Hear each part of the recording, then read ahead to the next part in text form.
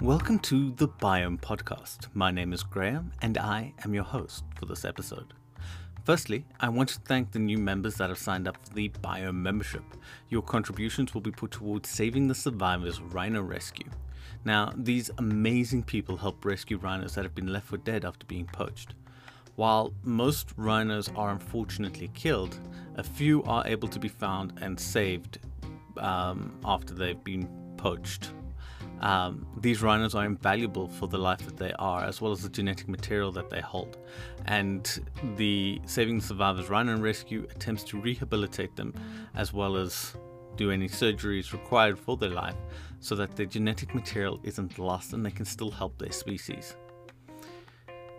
Just some housekeeping before we get into the episode. Due to changing hosts, our site and store might be offline at various times throughout the next 2 weeks, but it will be back with even more content and better content and fun resources fairly soon. We're migrating to a different host as mentioned, so there may be moments where things are down for a short while, but don't stress, we are working on it. Now, this episode does look at some of the more economically important invertebrates in the world. So with that, let's dive into the animal spotlight.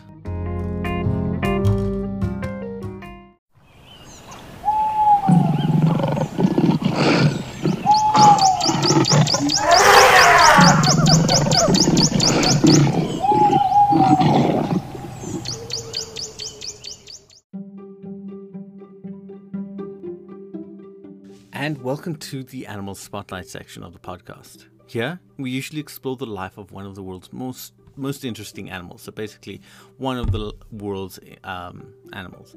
But today, in honor of the coming of spring, in the Northern Hemisphere at least, we will be looking at a group of animals. Something that really highlights the joys of spring.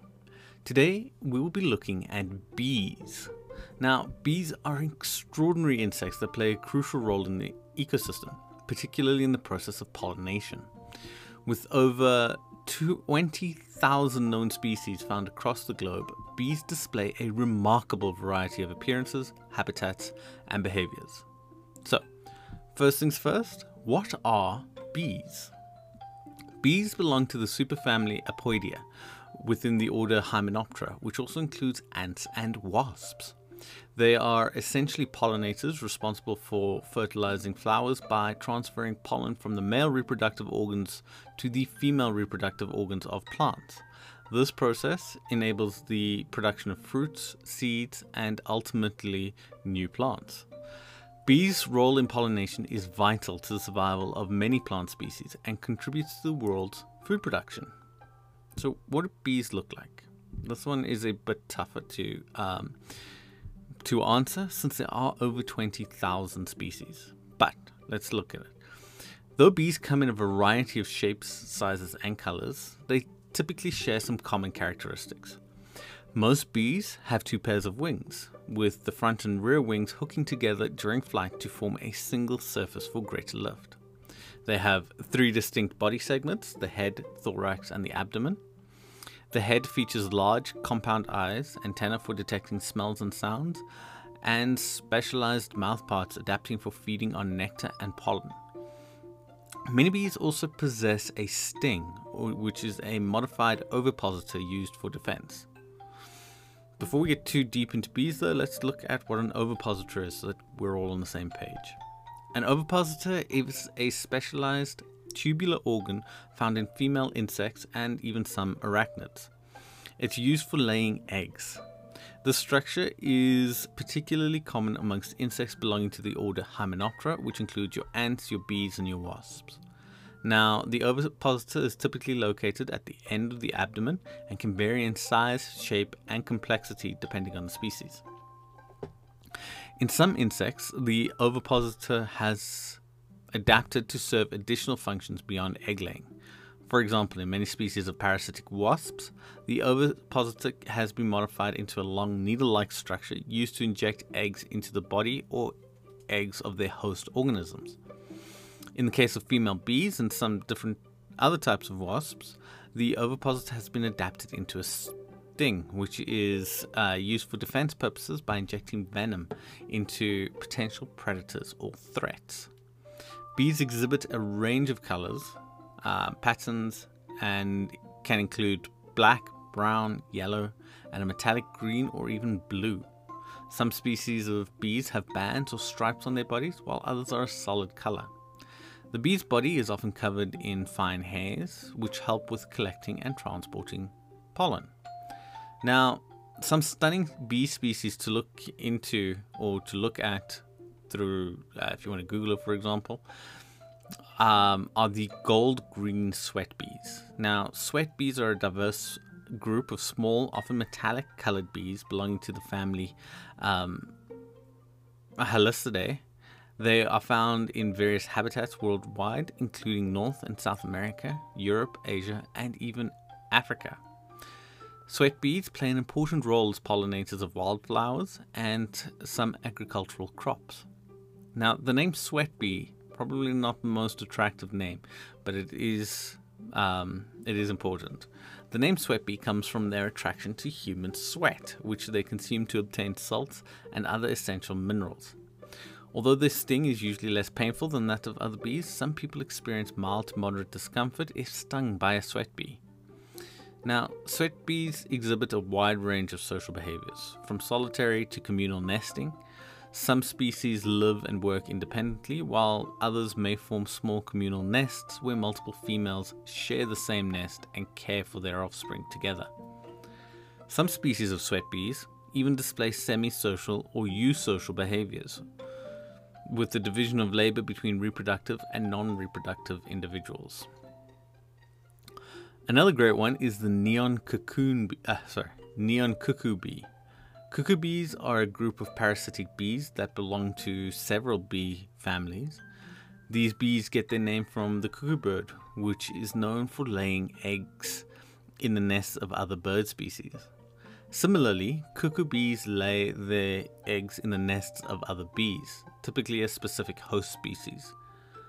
Cuckoo bees differ from other bees in that they do not collect pollen and they don't build their own nests.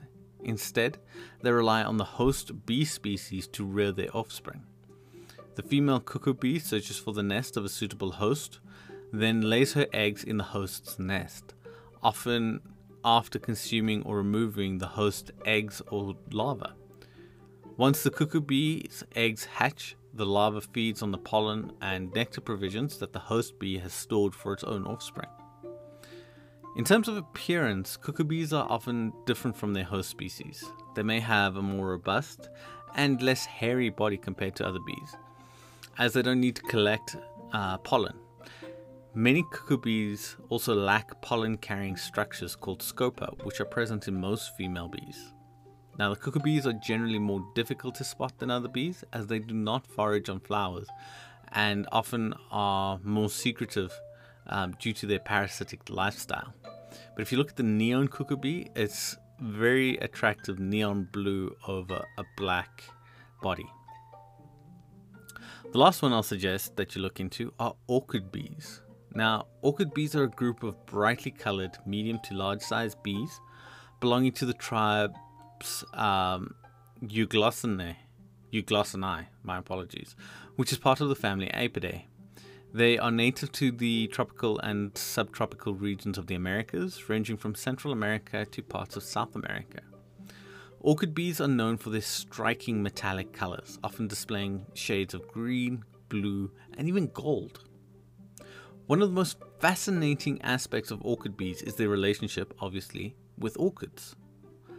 Male orchid bees are known to collect and store volatile compounds, also known as fragrances or scents from various sources, including flowers like orchids. These fragrances are collected using specialized structures on the bee's hind legs called hind tibial tufts. Now, the male bees use these collected fragrances for a multitude of purposes, but of which one of them is attracting females for mating. Basically, they wear their own cologne. Many orchid species have adapted intricate mechanisms to attract male orchid bees, relying on these bees specifically for pollination. Now, the orchids may produce alluring scents that are specifically targeted to attract male bees, and they may also possess specialized floral structures that accommodate the bees while they collect the fragrances. This mutualistic relationship between orchid bees and orchids results in the pollination of the orchids, while the bees benefit from the scents they collect. Orchid bees also collect nectar and pollen from other flowers for nourishment. However, their unique relationship with orchids specifically and their striking appearance make them stand out amongst other bee species. Now, while you look at images of those three types of beautiful bees, let's dive into habitat and preferred environment. Bees are found across the globe, inhabiting every continent except Antarctica. They thrive in a variety of environments, including forests, grasslands, deserts, and even urban gardens.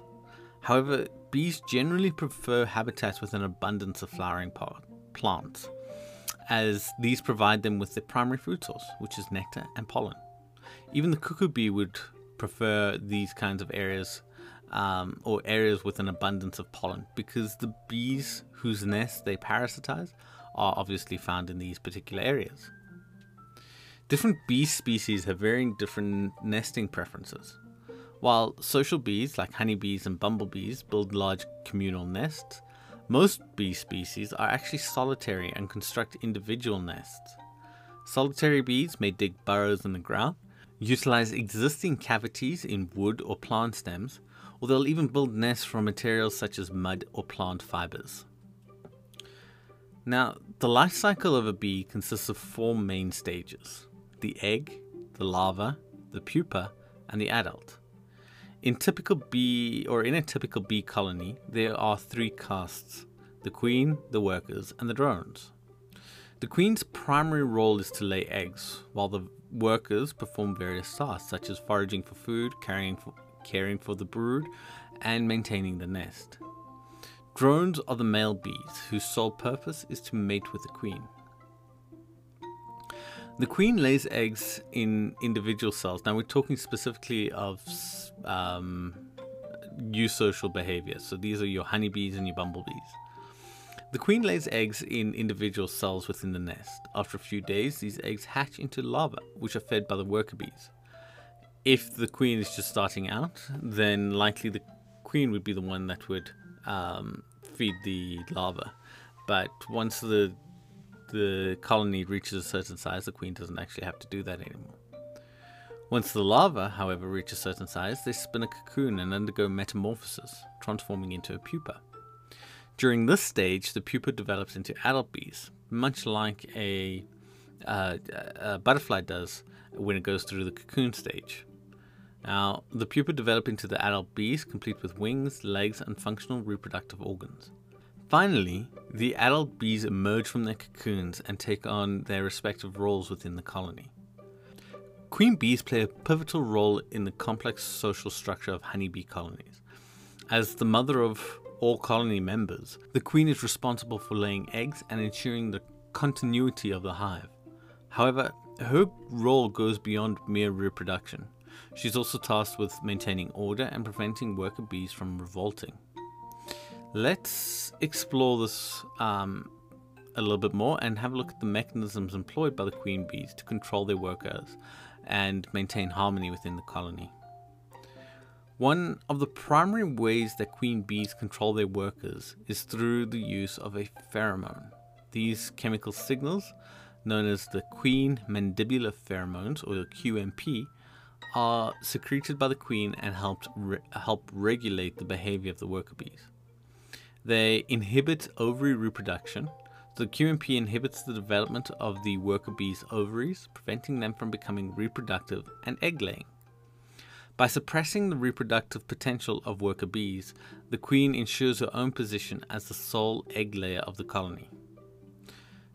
The queen also suppresses other queen rearings. So queen pheromones also play a role in suppressing the rearing of new queens.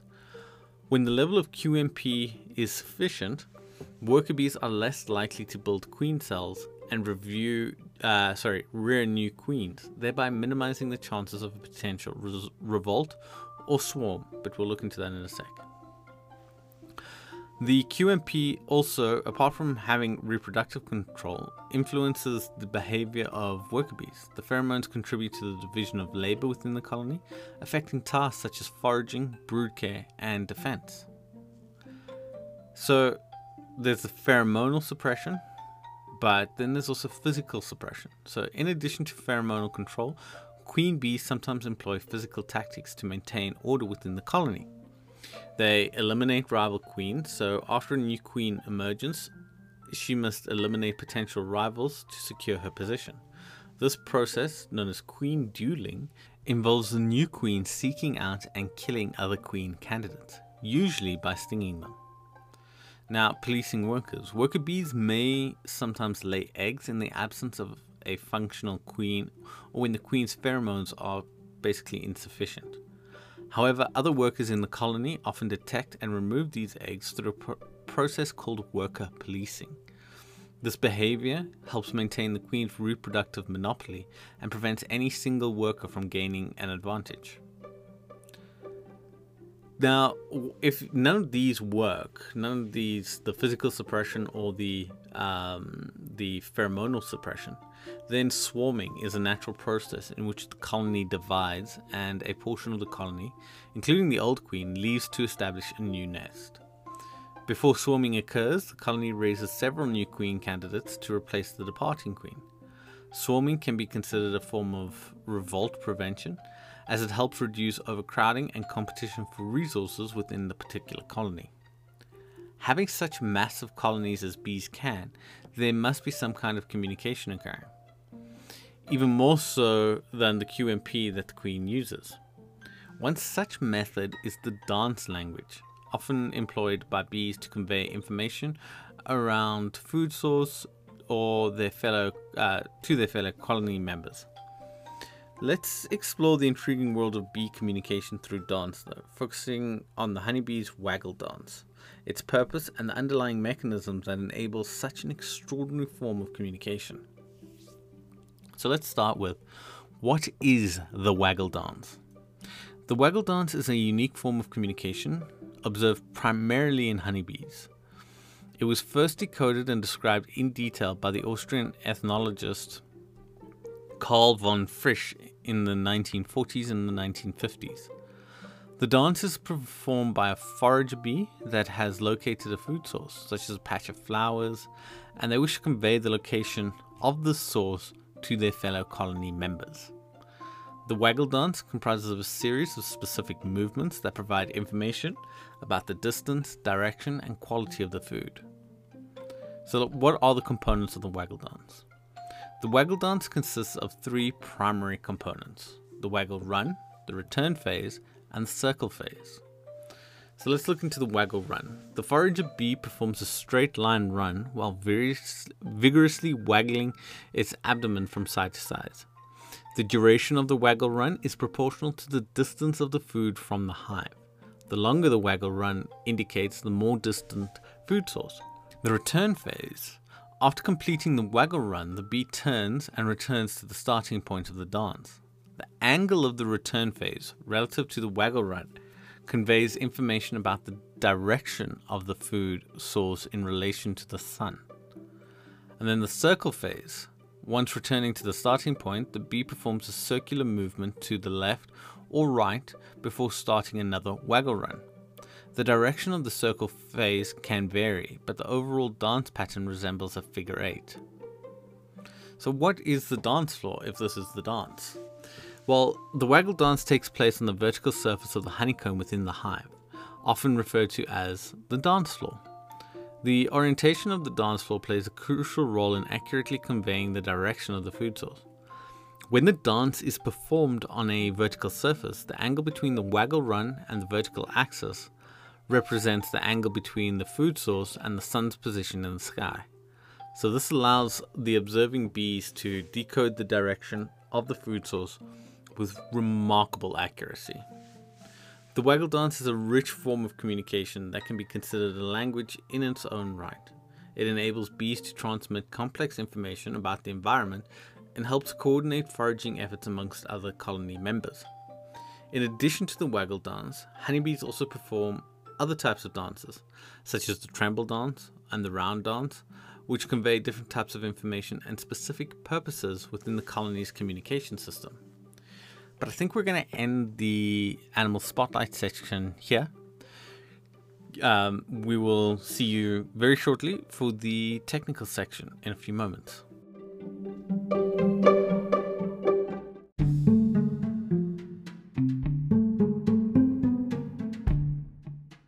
Welcome to the technical section.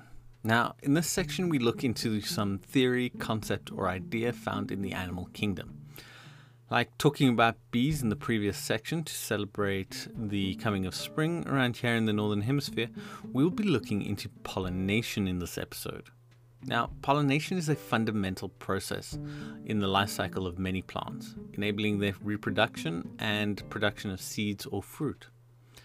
As a keystone process in ecosystems, pollination can play a crucial role in maintaining biodiversity and ensuring the success of global food production.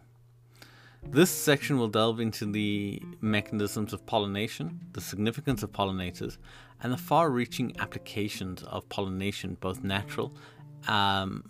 natural and human agriculture. Now, what is the mechanism of pollination? Pollination is the transfer of pollen from one male reproductive organ, the anther, to a flower with a female reproductive organ, a stigma. It could be on the same flower or a different flower. Now, this process allows plants to reproduce seeds and fruit, ensuring the continuation of their species. There are two primary types of pollination: self-pollination and cross-pollination. Self-pollination is the process that occurs when pollen from a flower's anther is transferred to the stigma of the same flower or another flower on the same plant. So it's basically a plant pollinating itself. When pollination is relatively simple, or self-pollination is relatively simple, it can limit genetic diversity within the population, but we'll look at that in a few minutes. Now, cross-pollination. This process involves the transfer of pollen from the anther of one flower to the stigma of a different flower on a separate plant. Cross-pollination obviously promotes genetic diversity and is essential for the reproduction of many plants. There are several ways cross-pollination can occur, which can be broadly categorized into two groups: the abiotic or the non-medical mediated method, and the biotic or the animal mediated method. Let's look quickly into the abiotic cross-pollination. So there's two factors that seem to have an effect on abiotic cross-pollination. The first one is wind pollination. Some plants rely on wind for cross-pollination. These plants typically produce small, inconspicuous flowers that generate large quantities of lightweight pollen.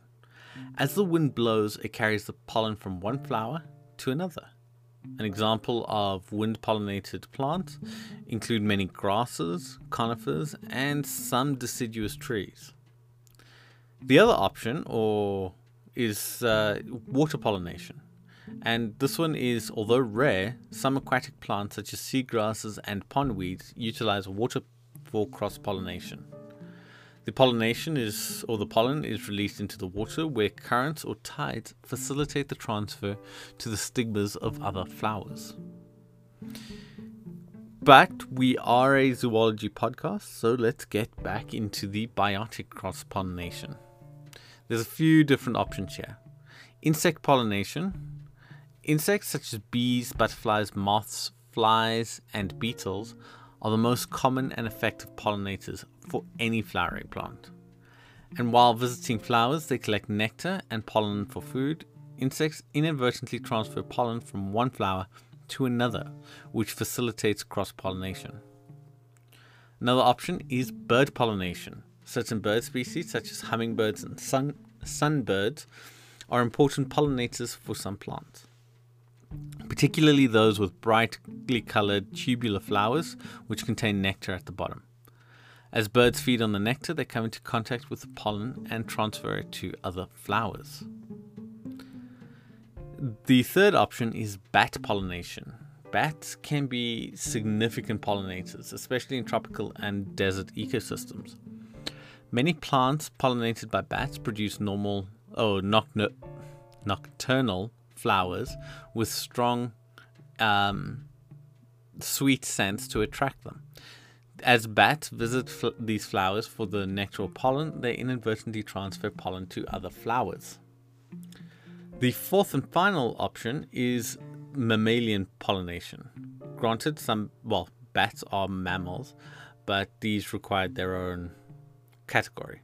Some small animals, such as rodents and marsupials, also contribute to cross-pollination. Plants pollinated by mammals often have robust, easily accessible flowers, which produce copious amounts of nectar or pollen. Self-pollination and cross-pollination are two distinct mechanisms through which plants reproduce. Each method offers its own specific benefits that cater to the unique characteristics and requirements of the different plant species. So let's look at self-pollination first. Reproductive assurance. One of the many benefits of self-pollination is that it ensures reproduction in the absence of pollinators or compatible mates. In this way, self-pollinating plants can reproduce even in environments where pollinators are scarce or the plant population is isolated. The other option is the lower energy expenditure of self-pollination. Self-pollination generally requires less energy investment compared to cross-pollinators. This is because self-pollinating plants do not need to produce as many flowers, nectar, or scent to attract pollinators, as pollination occurs within the same flower or between flowers on the same plant. Now, the third comparison for self-pollination is adaptation to stable environments. Self-pollination can be advantageous in stable environments where existing traits of a plant are already well suited to prevailing conditions. By reproducing with the same genetic material, self-pollinators plants maintain these traits, obviously, ensuring the survival and adaptation in their habitat. But what about cross-pollination? The kind that actually requires animal input. Well, genetic diversity, some of the positives for cross-pollination is genetic diversity, for example. Cross-pollination promotes genetic diversity by combining the genetic material of two different plants, which can lead to offspring with new traits and adaptations. This increased genetic diversity makes plant populations more resilient to environmental changes and less susceptible to disease, pests, and other threats. Improved plant vigor, so the genetic recombination resulting from cross-pollination can lead to offspring with increased vigor, such as a hybrid vigor or heterosis. Plants produced through cross-pollination may exhibit improved growth and survival rates, as well as overall performance compared to their self-pollinated counterparts. Adaptations to changing environments. Cross-pollination allows plant populations to adapt more effectively to changing environment conditions. As genetic diversity increases, the chances of offspring passing traits that will enable them to survive and thrive in new conditions also increases. So let's look at the role of pollinators. While some plants rely on wind or water for pollination, a vast majority of flowering plants depend on animals, primarily insects, for the transfer of pollen. Now, these pollinators play a crucial role in the process of pollination. Some insect pollinators that we've spoken about before are bees, butterflies, moths, beetles, flies, and a certain number of other insects that are among the most common and effective pollinators. They visit flowers to collect nectar and pollen for food, and in the process they inadvertently rub pollen off from one flower to another. Likewise, there are vertebrate pollinators. Birds, bats, and small animals can also act as pollinators for some various plant species. These vertebrate pollinators are especially important in certain ecosystems such as tropical rainforests and desert environments. But what is the importance of pollination anyway? Pollination is a vital process with far-reaching implications on both natural ecosystems and human agriculture. Now, pollination plays a vital role in maintaining the health and functionality of ecosystems.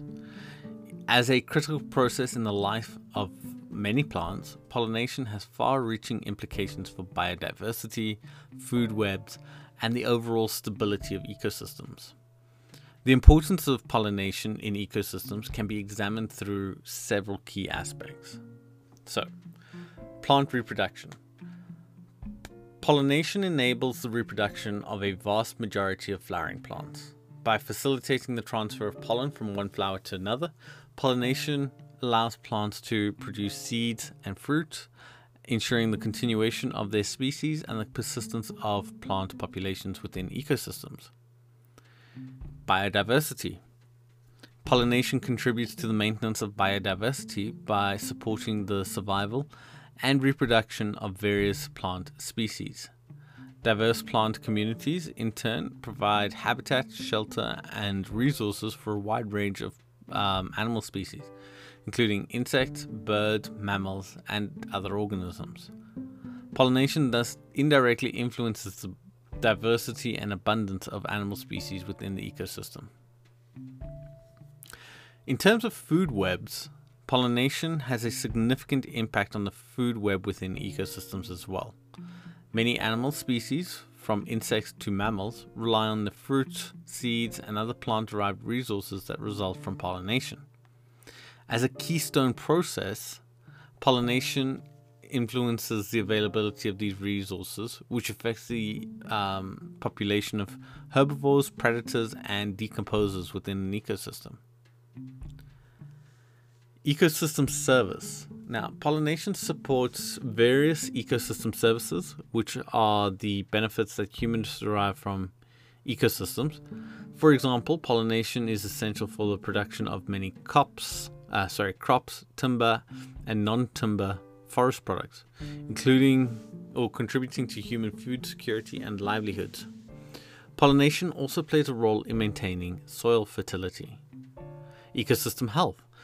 Pollination ensures that the reproduction of many species, in which turn provide food and shelter for various other organisms.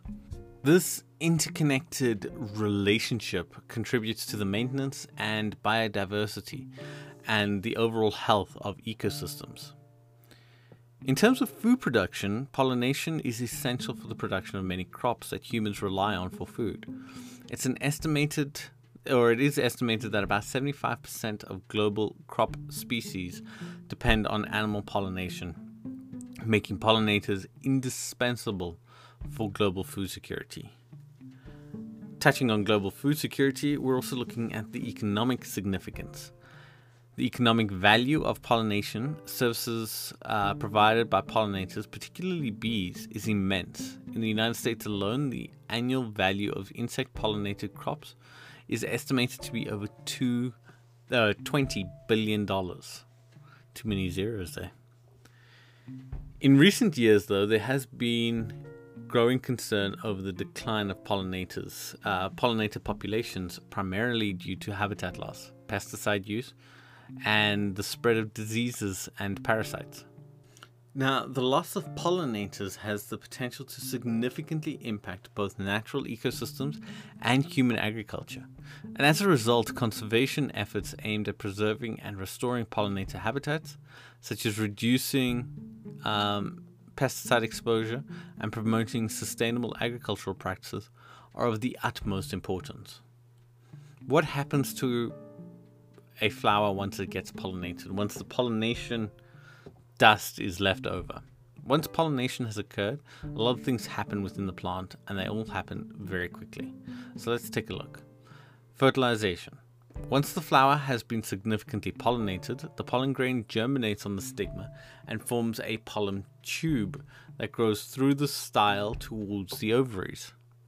The sperm cells present within the pollen grain travel down the pollen tube, ultimately reaching the ovules housed within the ovary. Now, have you ever heard of something called double fertilization? This is found in angiosperms, which are your flowering plants, and it's a unique process called double fertilization.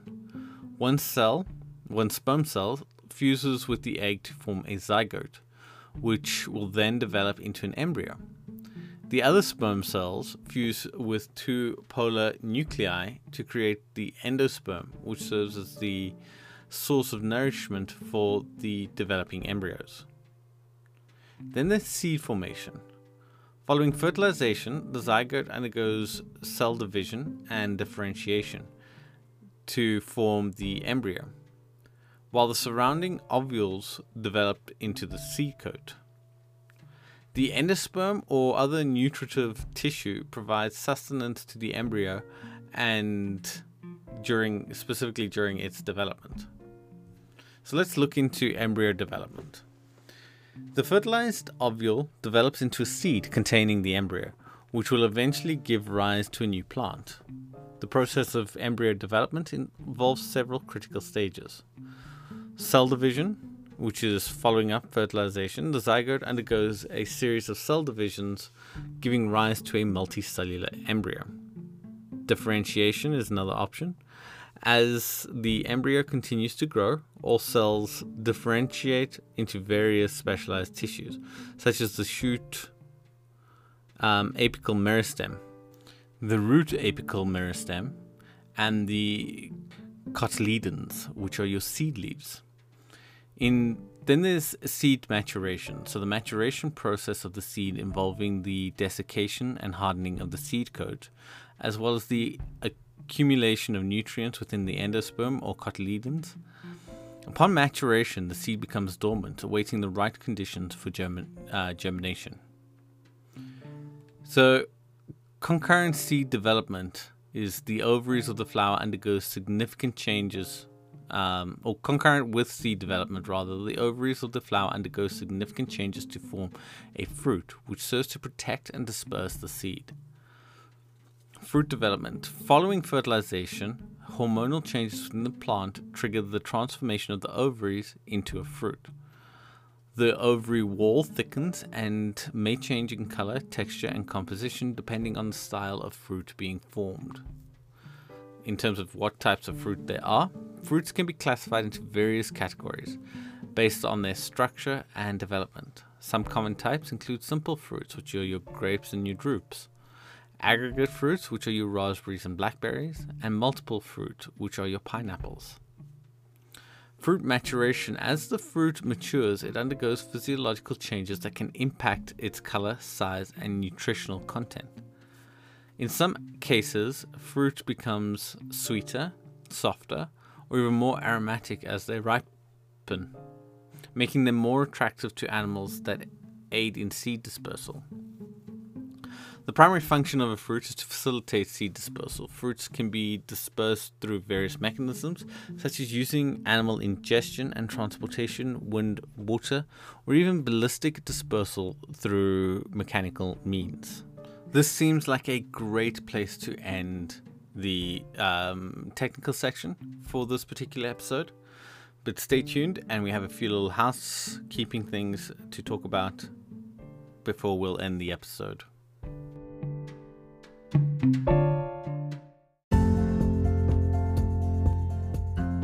Well, I think we will end this episode there. If you want more wildlife content, be sure to check out our website at thebiomepodcast.com and consider becoming a member. The majority of all profits go towards Saving the Survivors Rhino Rescue. Please feel free to check them out at savingthesurvivors.org. There will be a lot more content and community of like-minded zoology enthusiasts on there, as well as giveaways, photos and contests, and expert Q&As. Just remember that sometime through the next 2 weeks we will be moving to a new host, so there might be a short window of time where the site is down. Be sure to sign up for our newsletter though, as well as get a free copy of our Birdwatchers log, a printable form to log all of your bird sightings and easy to put in a binder. I use it myself and it's actually quite great. I actually use it for both bird watching and for just mammal watching, I guess, showing what species I've seen in that particular outing. There is even a place to attach a picture or to draw one depending on your preference. Newsletters generally go out once a month and they contain highlights and surprises. Also, if you or anyone you know enjoys writing, be sure to consider writing a post for the guest writers section. We may get you to be on the podcast, so have a look at the site and read tips on writing a compelling article, as well as how to get in touch with with our editors. A lot of new things this season, with the new site hopefully coming out soon, so be sure to stick around and follow us on social media at biome.media. And don't forget, we love hearing from you, so please do keep in touch. For now though, we'll be back in 2 weeks with episode 10. If you want to hear the podcast before it's released to the public, sign up for that membership and you can comment and listen while it is recorded. Until next time though, always remember to ask questions.